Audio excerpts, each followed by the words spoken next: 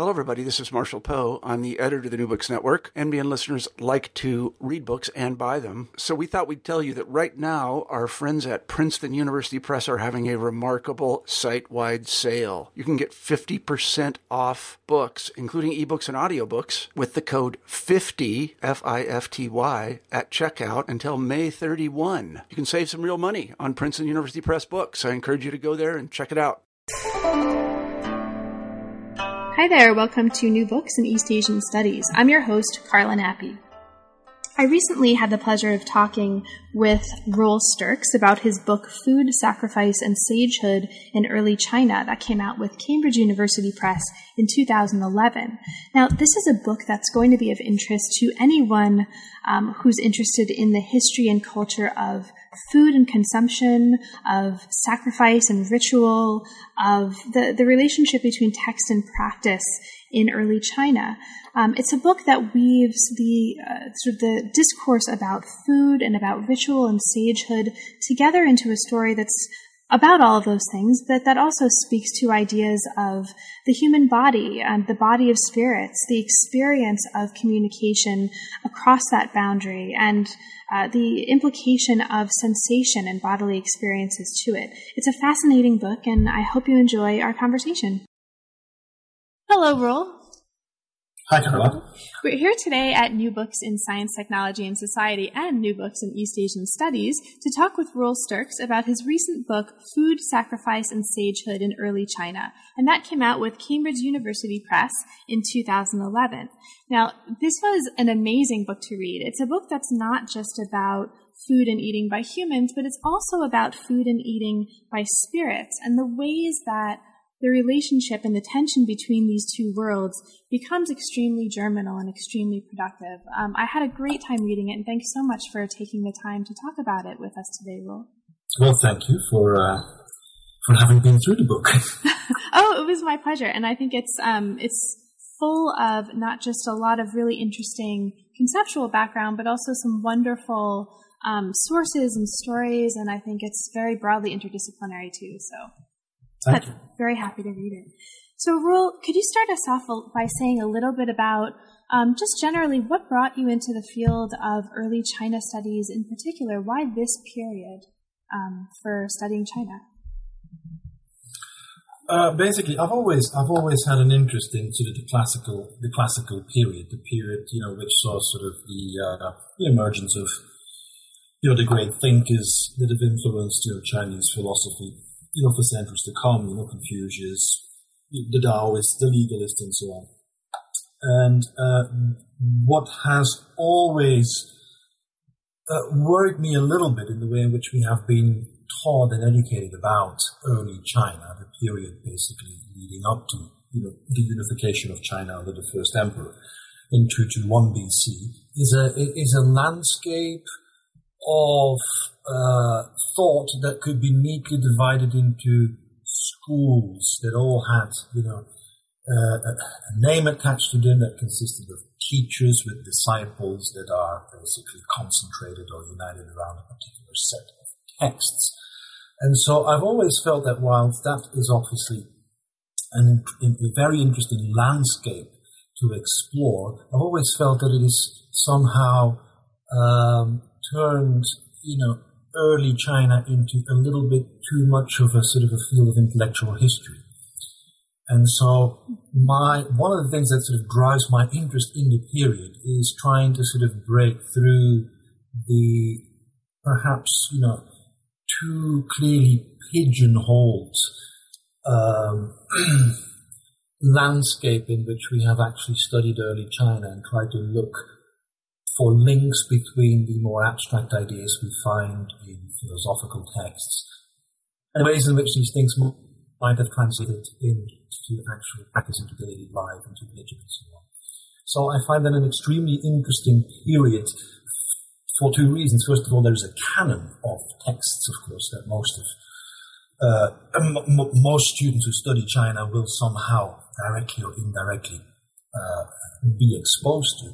But at the same time, it's also a period about which we know so little, and about about which we increasingly get to know more because lots of new texts are being excavated, archaeologically recovered texts and material evidence that constantly sort of reshapes our understanding of the period. And so you can actually have a very satisfying journey as a student through this period because you obviously can feed off a rich canon of transmitted sources, and at the same time you can question and re-question them through new text discoveries. So that's basically what I find methodologically so interesting about working in the field of early Chinese studies. That's great because you really can see those interests very much manifesting in the project. Now, the book itself explores how sacrificial religion, its philosophies, its practices, its rituals, helps shape the sort of the field on which or in which early Chinese ideas of sage had developed. And it also treats the ways that sacrificial religion influenced the way early Chinese writers, scholars were working out ideas about the senses and the role of the human body and the human sensorium in communicating with the spirit world. It does all of this through a study of food and consumption, both at the altar and at the table, and the ways that they influenced each other. It's a really fascinating project. Roel, can you say a little bit about the genesis of this project in particular? Now that we've heard a little bit about your interest in early China in general, how did you develop an interest in and work on this project in particular? Well, it's partly sort of building on interests that I've developed in previous publications, and partly accident really and coincidence. I actually like the idea that one gets interested in a topic sometimes entirely by coincidence rather than after sort of long years of strategic thought.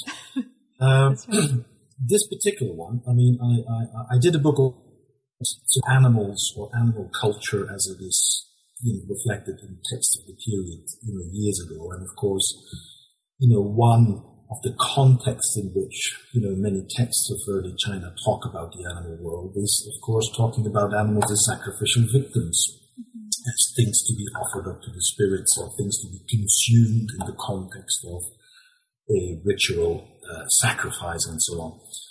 And I suppose a logical sort of outflow is then go into a little bit more of the context of what sacrifice essentially is and what sacrifice means. Now, as you know, there is a huge anthropological theoretical literature on sacrifice and the notion of sacrifice and how this is translated, in various ancient civilizations. My particular interest wasn't exactly sort of to pick a debate, with the grand theorists who've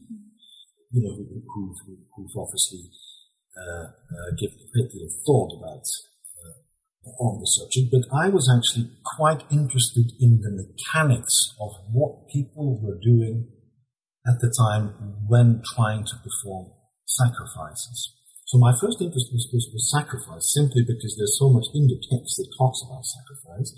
And secondly, of course, sacrifice, the offering or the seeking of a connection with the spirit world or with the unseen world through the offering of food and drink and through communally partaking in food and drink, of course, is perhaps constant mechanisms of Chinese religion up to the present day.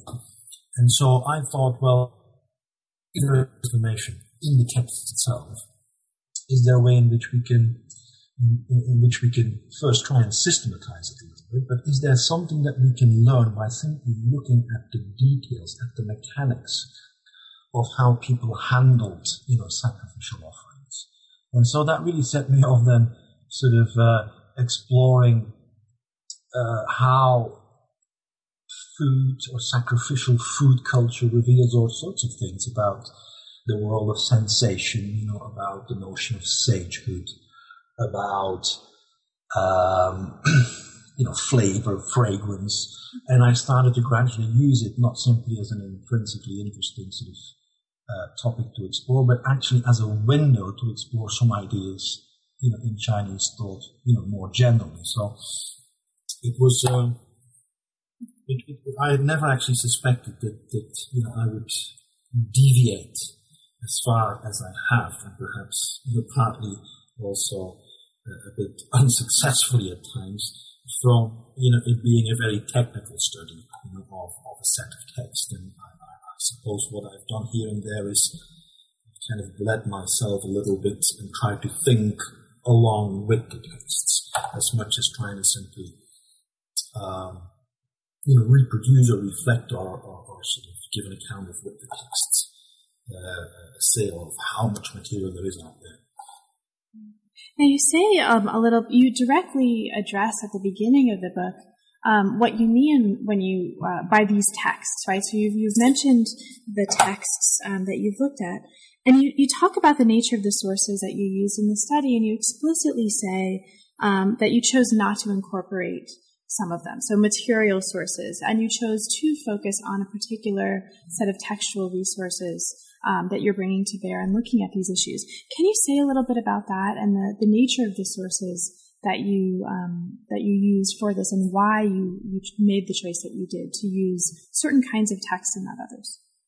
Well, firstly, I've mostly focused on textual sources. And that's partly because there's a great deal of text out there. And secondly, I think that to really make a sort of a considerate case and draw in the wealth of archaeological material that we have in the period requires the kind of training, the kind of specialism which I do not possess. And I think that perhaps in tandem, with professional art historians and with archaeologists, one might come up with a slightly different account, or at least with an account, that opens up new possibilities. So it's mostly texts that are focused on, texts which roughly are datable, let's say, from what's known as the Spring and Autumn period. If we go, let's say, roughly 9th, 8th century BC into then the early Empire, and I try to sort of have a cut-off date, in the Eastern Han period, the 1st and 2nd century AD. The sources, of course, are hugely diverse. I mean, I suppose what the book is trying to do is not to zoom in on the source and do a case study of, the particular topic in a particular text, but what I'm trying to do, in a sense, is bring in as much relevant material that I've been able to locate in both transmitted and newly or archaeologically recovered texts, and then see whether basically they follow a narrative which makes sense. It means that obviously there is a huge segment of the source basis that consists of the ritual canon, which will deal in a very sort of detailed manner with the nitty-gritties of sacrifices and banqueting. There is a great deal of the philosophical or the masters of philosophy of the period involved in at least the account of two or perhaps 3 chapters of the book. And then I try to bring in relevant excavated texts that bear on the subject. And when one, of course, deals with this period, and this is something which I'm sure my colleagues at least will sympathize with, one is by necessity sometimes, of course, almost forced to extrapolate a number of things from a patchy source record, or perhaps to work on a narrative which to a certain is sort of cut and paste work, because of course some of our texts are very difficult to date. We know the composition of these texts is highly problematic in the case of many of them, but most of the texts that have come to us as quote-unquote textual units. Today, they are layered texts. They are texts that one could potentially dissect into various subtexts and so on. But I wanted to stay away from these highly technical discussions because I sometimes feel that when we look at the rich textual record of early China,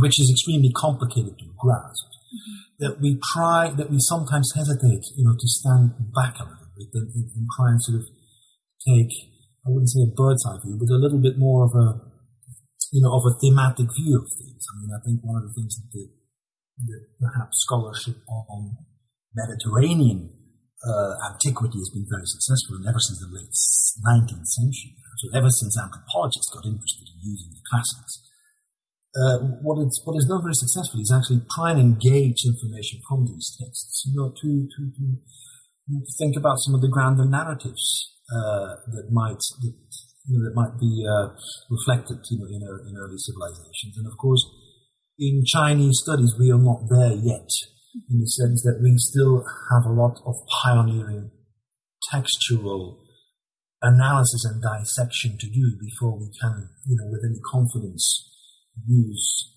our texts for all intents and purposes. But I think that we ought to sometimes be prepared to take the risk and say, well, yes, with all the reservations we have about dating, with all the reservations we have about how representative is this particular text, of this particular region or of this particular idea at this particular time, we ought to, for the sake also, I think, of a readership, we ought to be prepared to step back a bit and actually not necessarily get distracted all the time by almost sort of questioning the very possibility of trying to write a narrative about early China, even with sources that are very, sometimes very difficult to date to different times and places. One of the kinds of sources, following this line through, and I think it's a really productive way of thinking about how to sort of conceptualize and use sources that are fragmentary, both early China sources and also, for perhaps historians or ethnographers who are working on other kinds of fragmentary sources, this is also the case. But one of the kinds of sources that you use throughout the book, and we'll get into the nitty-gritty in the chapters in a few moments, but are sources from ritual canon. Now, you mention, I bring this up because you mention this in the book as an opportunity, and using ritual canon as a source, because these kinds of sources are highly prescriptive, and your interest is on some level in getting at practices. Can you talk a little bit about the methods that you're using here, or perhaps if you prefer the more general issues involved as they apply to this particular case that you're working on, of trying to understand practice through ritual canon, through texts that are highly prescriptive and understood to do that? Well, obviously, when you work with ritual texts, or even when you work with legal texts or administrative texts, they are by nature prescriptive. Right. They tell us how, a user or somebody who is a participant in a particular, how somebody is expected to behave and what is expected, to happen. Now, obviously, that poses some limitations as to how you relate that to what actually happens in practice. But even if only 20%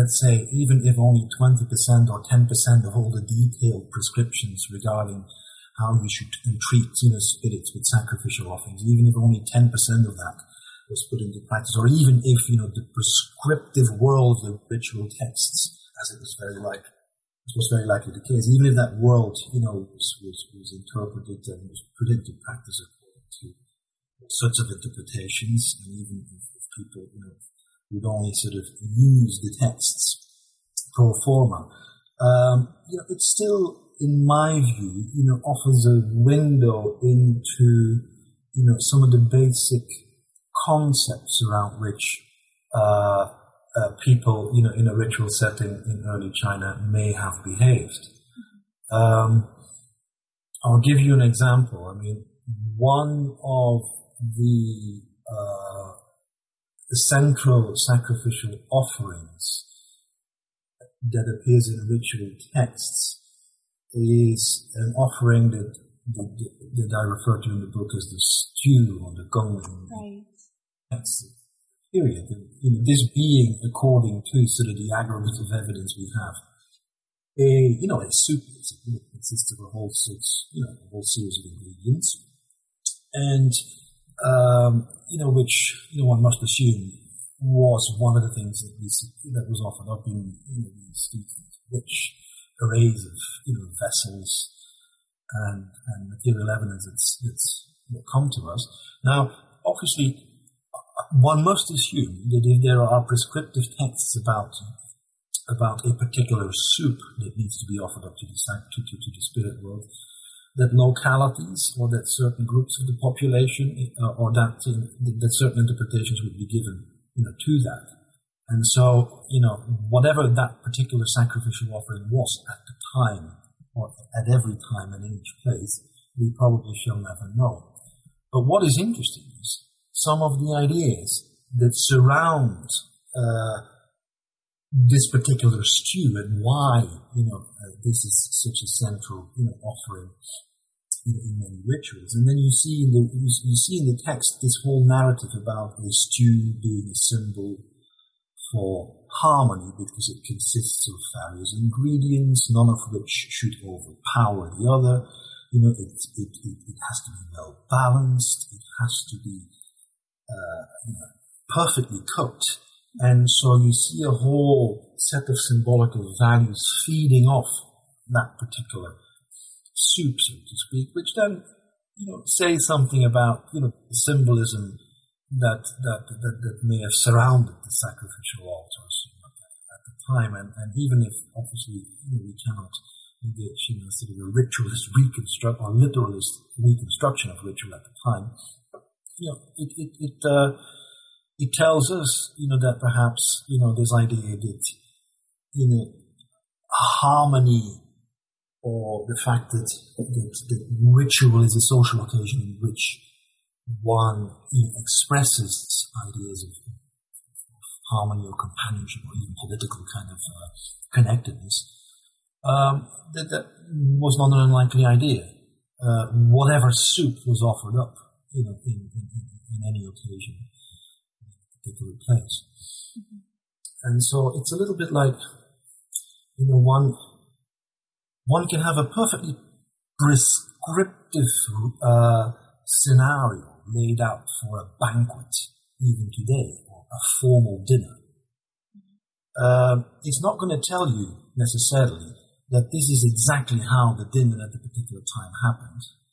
But of course, you will probably know what was on the menu, and you will probably know what people were expected to do, when they were invited, at the table, so to speak. So it does offer a sort of a valuable window into events. But of course, in a sense, we're not writing history. We're sort of trying to sort of write a history of mentalities, or sort of it is a history of ideas without the ideas necessarily explicitly or theoretically having been formulated very clearly in the text itself. And so we're trying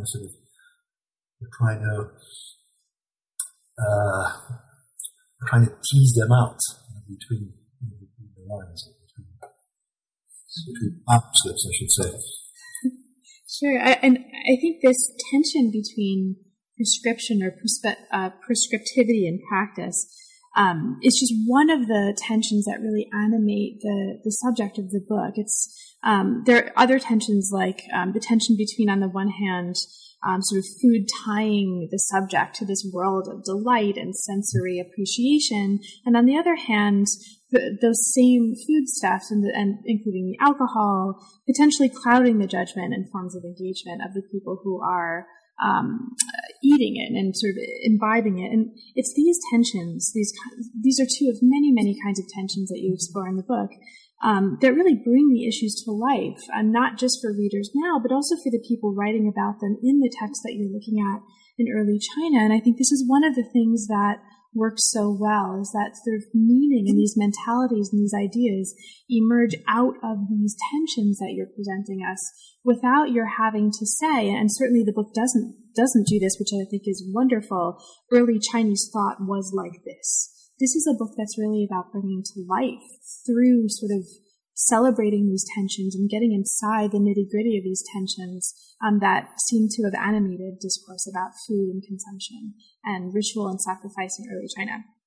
So, well, I'm glad to hear that, at least, in your reading of it, some of this was clear. I hope, some readers, will agree with. I think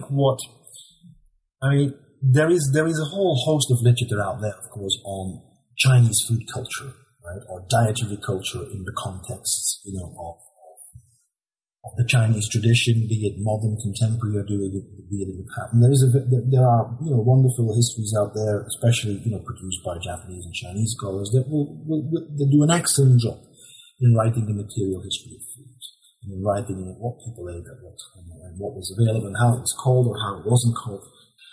And I've learned a great deal from that. But what I felt, what struck me most when I was reading many narratives in which people talk about, the ritual consumption of food, is precisely this whole idea of it putting human beings in front of a fundamental tension. In other words, that those things that allow you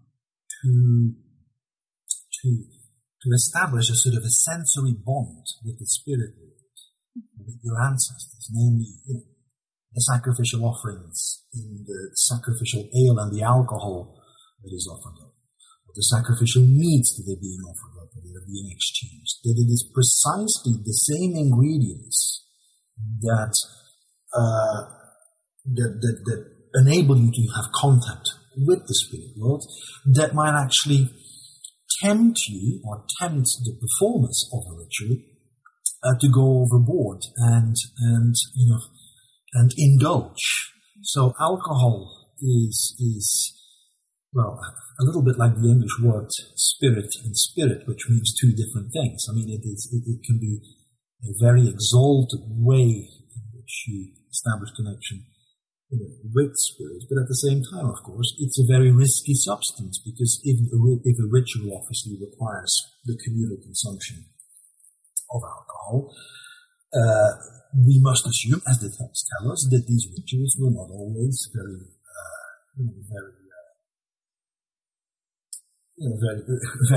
clean and controlled occasions, and that obviously there was a festive as well as a sort of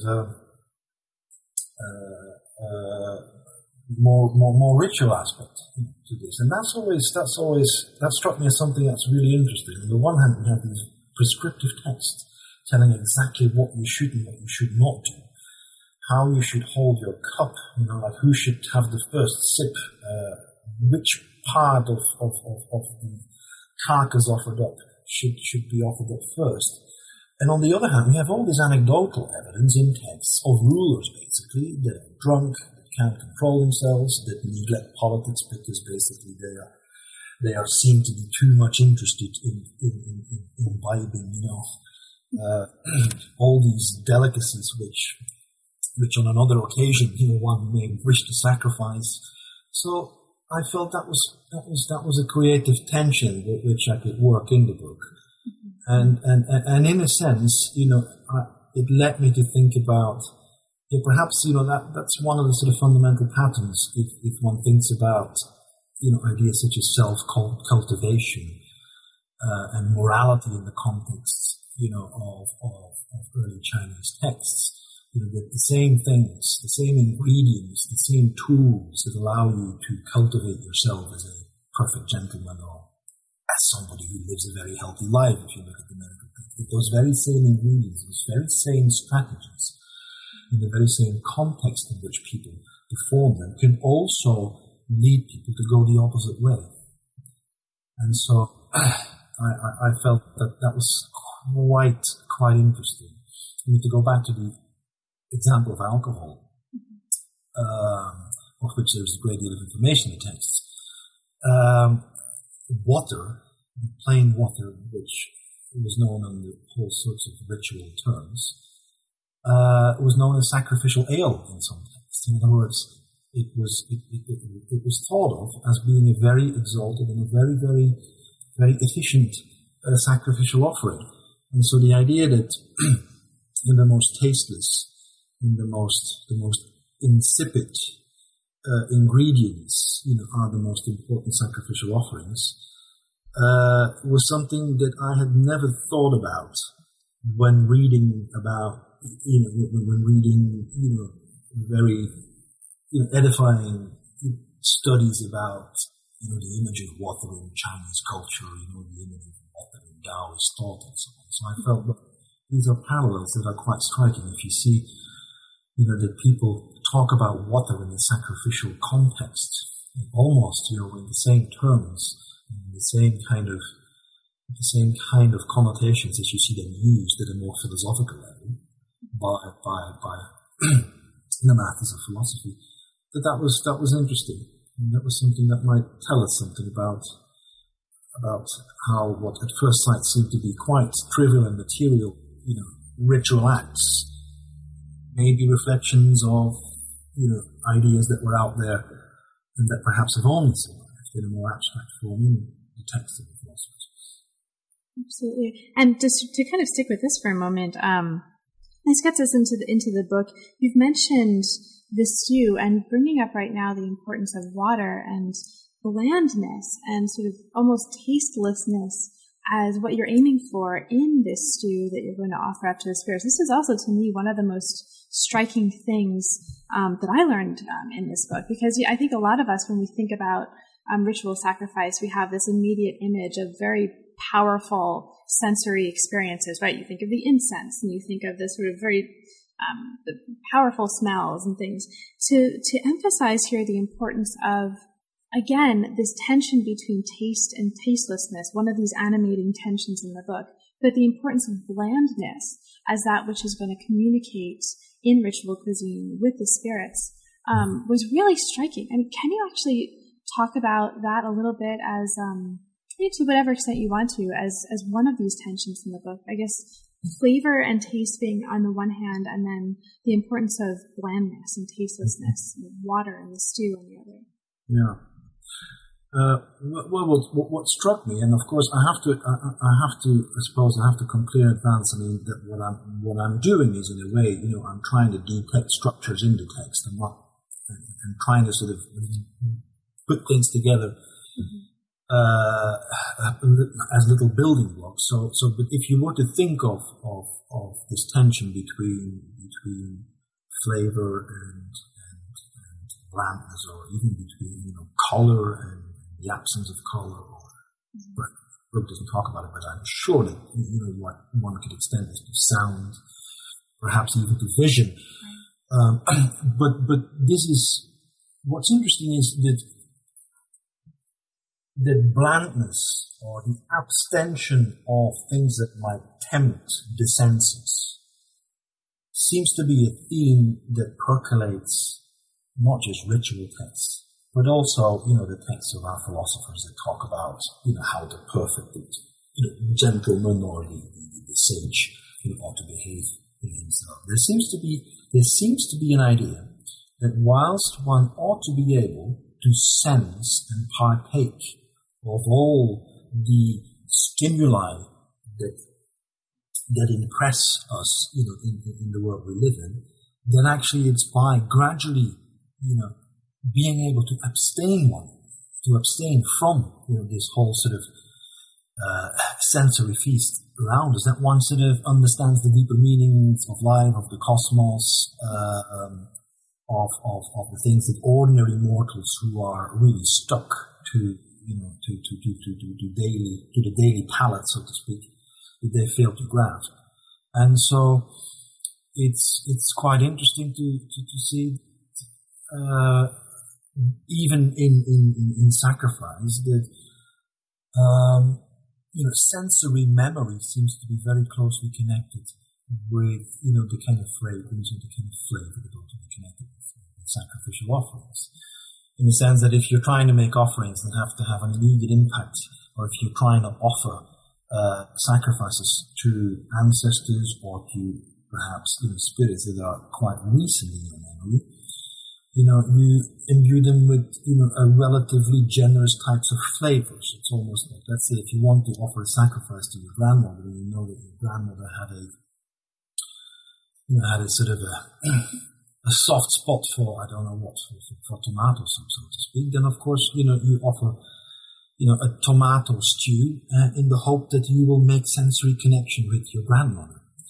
Now, obviously, the further back you go down in time, and the more distant your ancestors are from you, the more difficult, of course, it becomes to establish contact with them, and then settling down on a particular flavor or a particular offering is more risky, because you don't know whether it will ever be appreciated, by the spirit. And so you see that the more distant, or even the more important, the spirits or the ancestors are that you seek to address, the more flavorless and the more bland the offering becomes.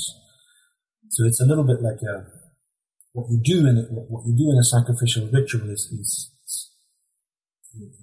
you offer in the hope that the sacrifices will be appreciated by the spirits, but there is never a guarantee indeed that they will. That's why all these rituals seem to have been, in many ways, also quite nervous occasions in which one tries all sorts of formulas in the hope that finally, of course, there would be a response from the spirit world.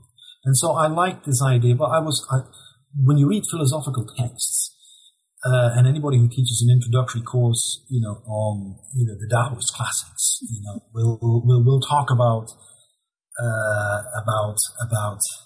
non-action, the absence of color, the absence of flavor, about water being this foundational symbol because it symbolizes,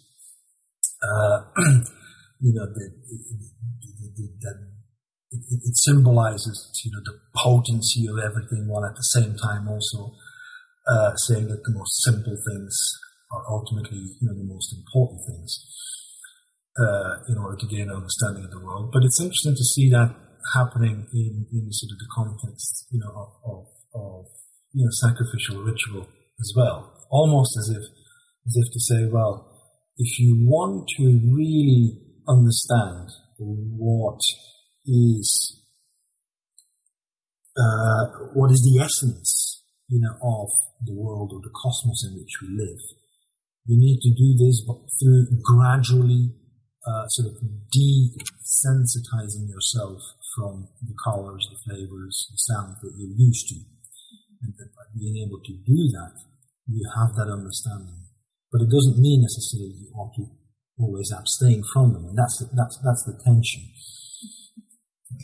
One of the really great things about this is that the book, especially at the end of the book, the end of chapter 5, talks about this not just in the realm of ideas, but also in terms of material culture. So I loved these examples of special hats that people would wear to prevent them from seeing too clearly. And you talk about earplugs.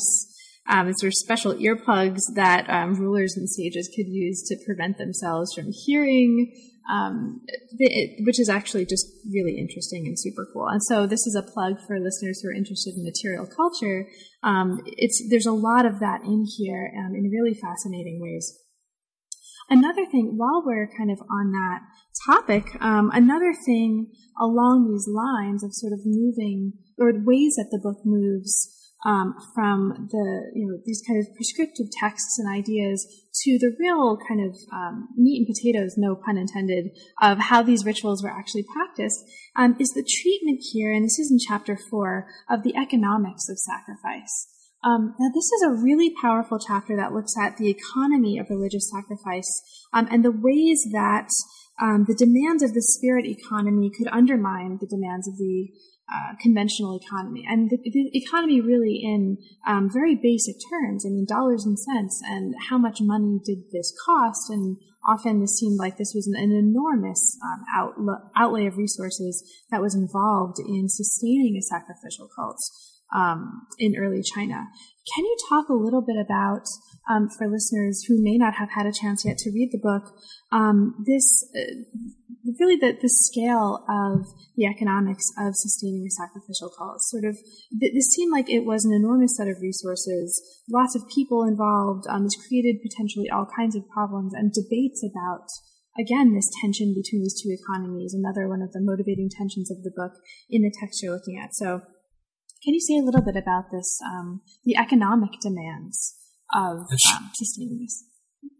Sure. Well, I think when we talk about things such as sacrifice or ritual, we tend to just conceive of them as these rather sort of as things that happen around the sacrificial altar or in a church or in a temple, and that basically we're simply dealing with the offering up of goods at that particular moment in time, and after which everybody goes home and sort of goes back to. Struck me really is that if you look at texts of the period, that the majority of information that we have touching on sacrifice deals with the economics behind the whole system. And it does, there were various aspects to this. First of all, of course, there were different types of sacrifices at different levels of importance, and of course they were also of a different size and required different resources. But overall, it is absolutely striking, in descriptions of the, let's say, the bureaucracy or officialdom of some of the warring states in the early empire, that there were countless numbers of officials assigned to managing certain aspects related to sacrificial culture. This ranged from catching the fish or managing the rivers out of which certain sacrificial fish were to be sourced, to people who obviously managed the stables of the sacrificial victims, to people who produced the sacrificial robes, and so on and so on. There is a huge amount of information out there. It seems to me that almost every single official function in early China, to a certain degree, or any bureaucratic official function, seemed to double up as also a function that's related somehow to sacrifice. So if you were somebody who was to cater, for the imperial table, so to speak, or for the imperial kitchens, then you were not simply, of course, catering for the food that the emperor was to take in, but you were also catering for the sacrificial foods that would accompany his meals, or some of the rituals surrounding his meal times. So first, there were lots of people involved. Secondly, and of course it's very difficult to put a figure on this or to quantify this because our data are not complete enough. It is also absolutely clear that the obligation to sacrifice, the obligation to participate in sacrifice, or the obligation to contribute ingredients or locations or human resources to certain sacrifices was a real economic burden on certain segments of early Chinese society, to such an extent that one could even argue that some rulers may have used sacrifice or sacrificial obligation as an excuse to draw taxes and economic resources out of it. In other words, if you could persuade your subjects that plowing the fields at such an intensity and filling the granaries at such and such a time in the year and providing an X number of sacrificial oxen, that really was for sacrificial purposes, you might be more persuasive actually to extract these resources out of them, rather than if you were to simply say, well, this is your due in taxation, to your overlords. So I have a feeling that that the sacrificial economy, or the basically economic life, as it was focused on, or as it sort of emerged around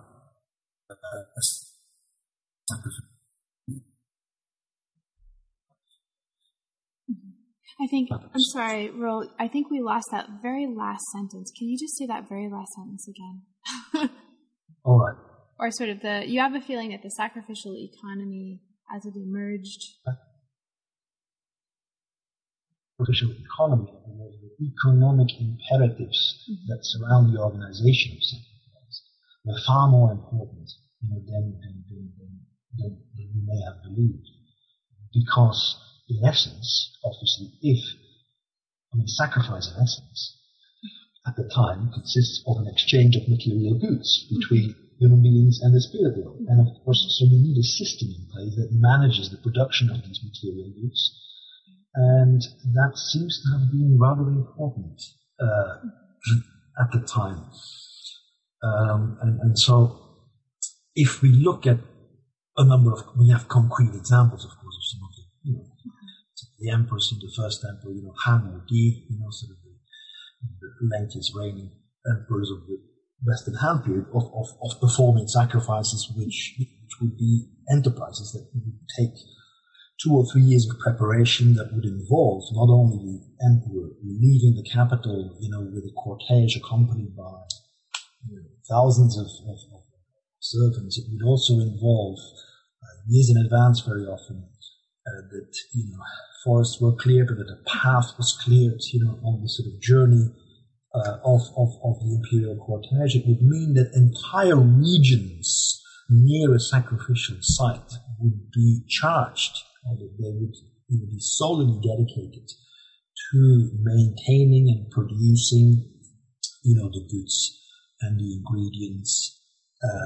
that were needed for a sacrifice. So we have a whole economy, basically, surrounding, sacrificial culture, which I think, is it's actually in a way still surviving in China today. And that's one of the really fascinating aspects of the book is that discussion, and that's also, though it exists at the same time, again, another one of these productive tensions, with a long series of discussions in the book of not just or that help us think about the materiality and the practices surrounding food in sacrificial culture and food in early China, along with the metaphorical importance of some of these materials. And so they're important materially, but also metaphorically. And we've talked a little bit about alcohol, but another one of these kind of touchstone materials that does produce these germinal tensions in the material that you're working with, as far as I can tell as a reader, is meat. This comes up a few different ways early in the book, both as you talk about meat exchange, food taboos, and sort of abstention from meat immorality. It also occurs in metaphors of sagehood that employ the figure of the butcher, right? And so meat is another one of these.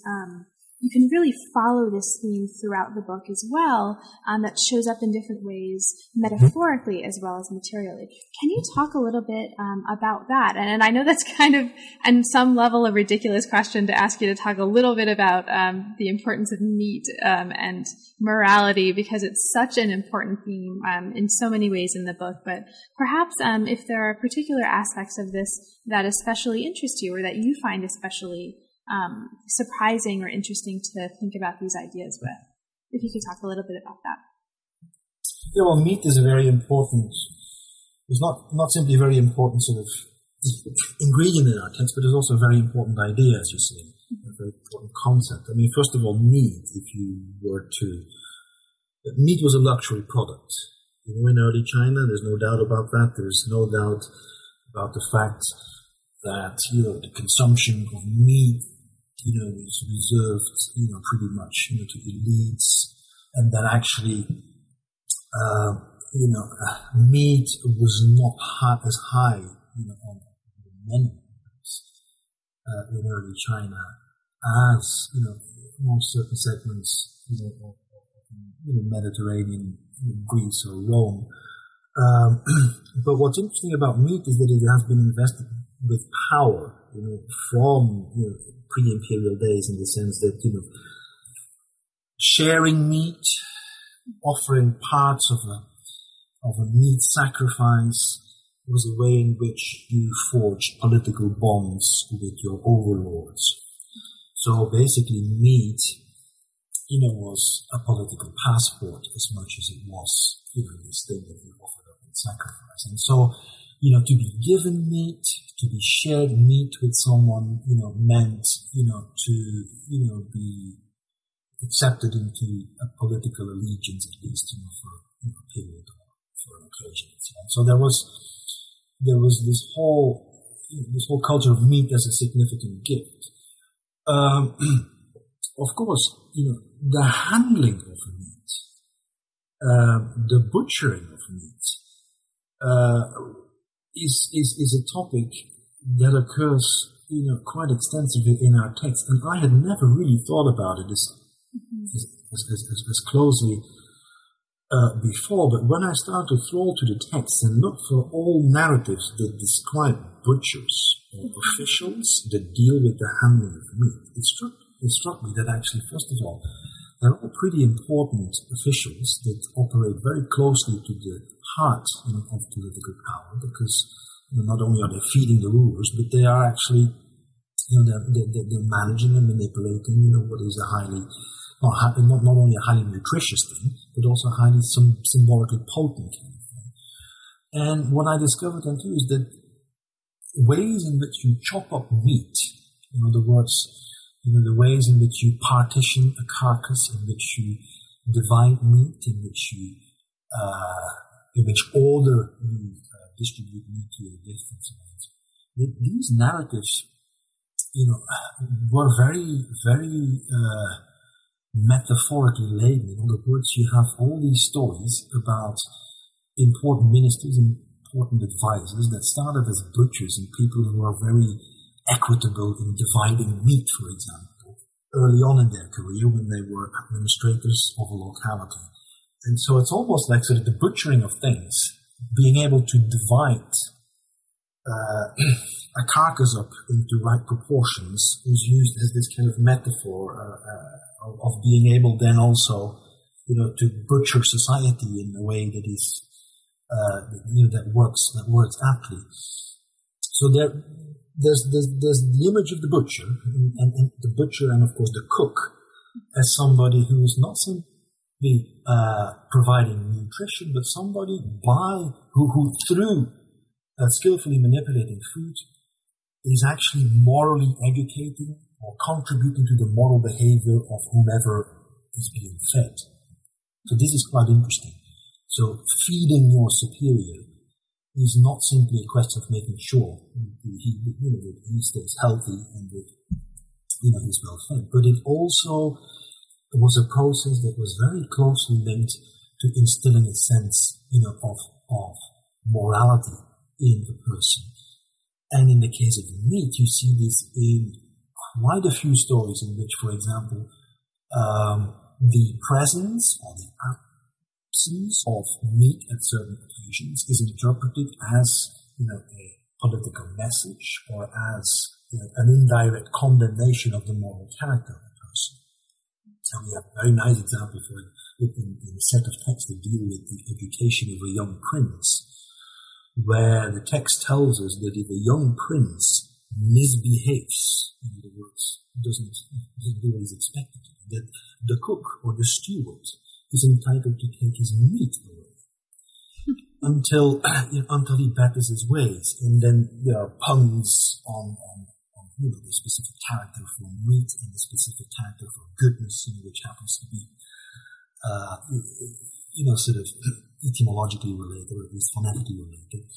But of course, there are all sorts of other stories that deal with pregnant mothers only being or being encouraged, only to eat meat cut in certain proportions because it might influence the moral behavior of the fetus or the character of the child that's being born.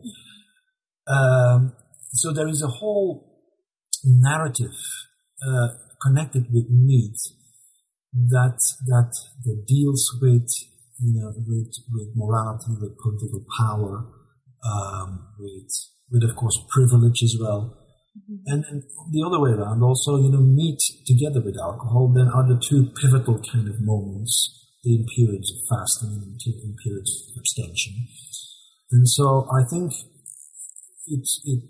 meat is a nice way into getting a sense of how politically significant the act of both eating and feeding others and feeding the spirit world was in ancient China. And perhaps even if you look at formal banquets in China today, or that there is still quite a lot of this lingering around. I think along those lines, I think for listeners who are thinking of teaching, for example, like putting together a graduate seminar syllabus or a reading list in food in China, one of the things that might be really productive for students, exactly along the lines that you're describing, is sort of reading this book in conjunction with, or perhaps in the same classroom setting as, like Judith Farquhar's Appetites, for example, right? To sort of look at, for example, I think to look at ways in which these concerns with ritual and banqueting and food might manifest in very, very different contexts and very, very different source materials and time periods, but in ways that might speak across the distance of time. So I think this is very assignable for listeners. In other words, I think there's a great syllabus to be made using this book on food and consumption in China. I think that would be great for students. So one of the sort of last things that I want to ask you about, because you've mentioned that there's some great stories here when we talk about meat and the butchers, one of the really wonderful things about the book is how much you've given us these just wonderful anecdotes and stories and moments from lots of different kinds of texts that both animate and punctuate the discussion in each one of the chapters. So either staying with the meat example and the butchers, and you give us stories of Chef Ding, I think it is, and Yi Yin, and these other sort of prototypical or perhaps paradigmatic figures and stories about cooks and butchers. Were there any stories, either about meat or perhaps there's another one that immediately comes to mind, that as you were reading the sources and working through these materials struck you as particularly surprising or particularly interesting or particularly amusing, and that you'd want to share with listeners, or that's, and you don't have to sort of go reaching, but anything that immediately pops into your mind as, well, that's a cool story, or that's pretty funny. In the case of, I think in the case of meat, obviously, I mean, the story of Butcher Ding in the Zhuangzi, which is well known, remains one of, the classic titles. Can you can you describe that a little bit for listeners who may not? Sure. It describes basically, a butcher who is explaining, his whole, why ways that he manages to carve up that many oxen without his live ever getting blunt, and then he goes into a beautiful bit of discourse in which he actually is basically avoiding hard bonds and avoiding, sort of hard junctions and knots and so on in the carcass. And basically the art of cutting consists in finding the way of least resistance as you cleave through the carcass. And that's, of course, that beautiful idea in Taoist context that the most efficient type of action you can undertake is an action that requires the least energy, and that is basically inspired by the composition or the natural circumstances of the thing that you are dealing with. So that of course, is one, that I would certainly invite people who are not familiar with it to read. Of course, there are plenty of other anecdotes. And I think I'm sure that in terms of the classroom atmosphere, I'm sure, teachers have a different view of what useful is, but there is clearly, a whole sort of, lore of stories out there that deal with rulers who fail to manage, the intake of alcohol, either because, they don't quite rich.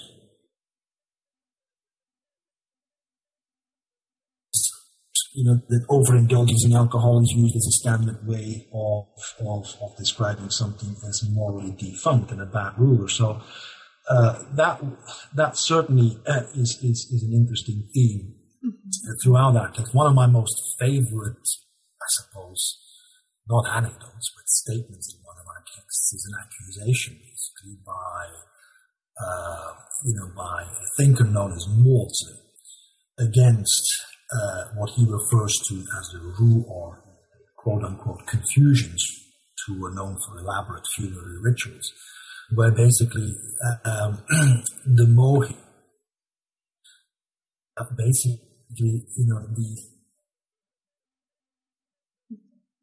basically just go from one,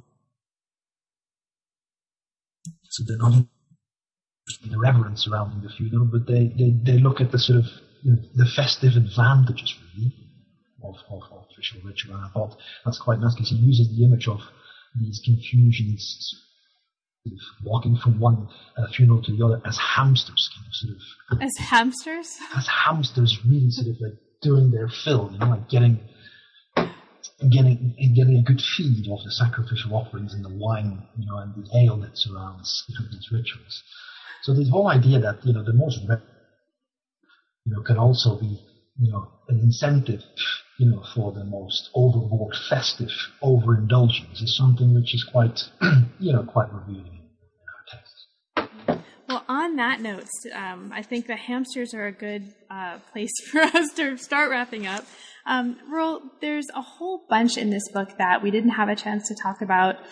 They're just fascinating discussions of all kinds of different kinds of texts, crimes, legal codes, sages with superpowers. There's a whole lot in here that is really a gift for the reader that we haven't had a chance to talk about. Is there anything about the book in particular that you want to mention for listeners who may not yet have had a chance to read it that we didn't have a chance to talk about? I think it's this particular type of book. I've tried to be as generous as I could with factual accounts and including information perhaps on early Chinese dietary culture as I thought was relevant. But I think what might be useful for readers is it's actually a book about food which really isn't about food.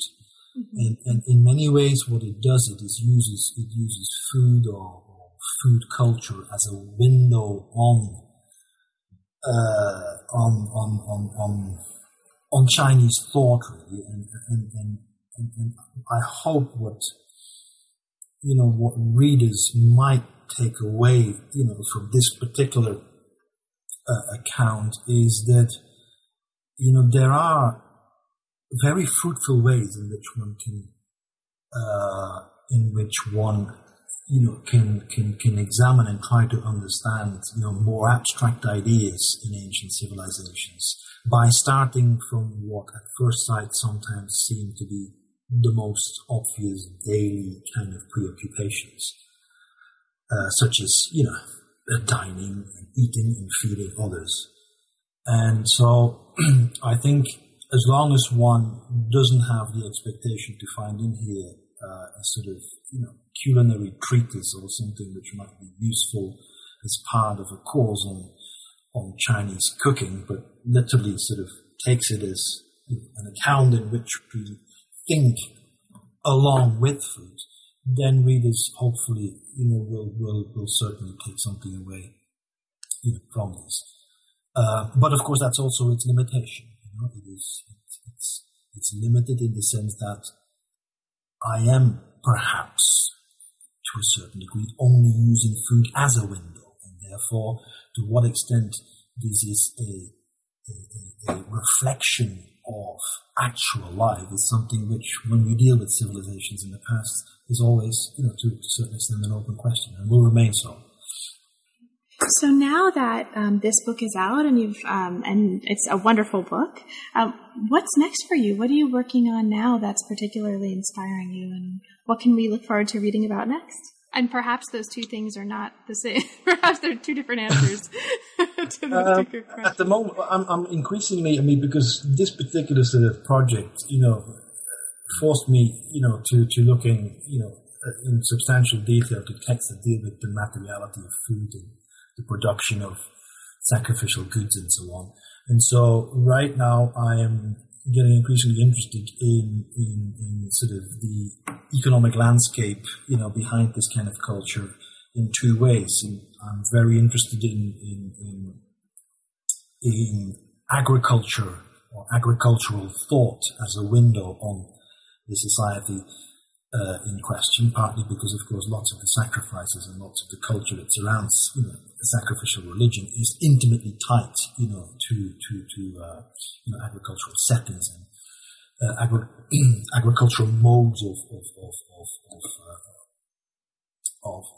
living. And on the other hand, the whole debate about overindulgence versus abstention, and when is one justifiably, or should one justifiably be permitted, to use and consume certain goods for ritual purposes, has led me now to sort of want to learn a little bit more, actually, about how people at the time thought about, the larger notions of wealth and benefit versus profit. What was it that made something that was materially there also morally acceptable? So I'm thinking at the moment along two lines. One is, look at the agricultural sort of scene behind our ritual texts, and secondly, sort of the other side of the equation is more the sort of the economics behind it all. If it is the case. I've looked at this particular book looks at ritual for a great deal, but of course there are lots of agents, behind ritual that deal with, with economic issues, and I'm increasingly interested in some of the economic ideas about exchanging goods, about giving, about receiving things, about justified expenditure on certain items and so on. So I'd hope to spend some time, not so much, with the hope of being able to write an economic history, but more sort of, to look at our texts with an eye on ideas about wealth, about profit, about poverty, about justified expense, about the morality of material goods and material existence. So that would probably keep me busy for more years than I. Well, thank you so much. Thanks for making the time. It's a great book. Thanks for talking about it with me, and thanks also for your patience and good humor in navigating all of our connection issues between the U.S. and the U.K. It's been a total pleasure. Thank you so much. Well, thank you, Carol. You have been listening to New Books in East Asian Studies. Thanks very much, and we will see you next time.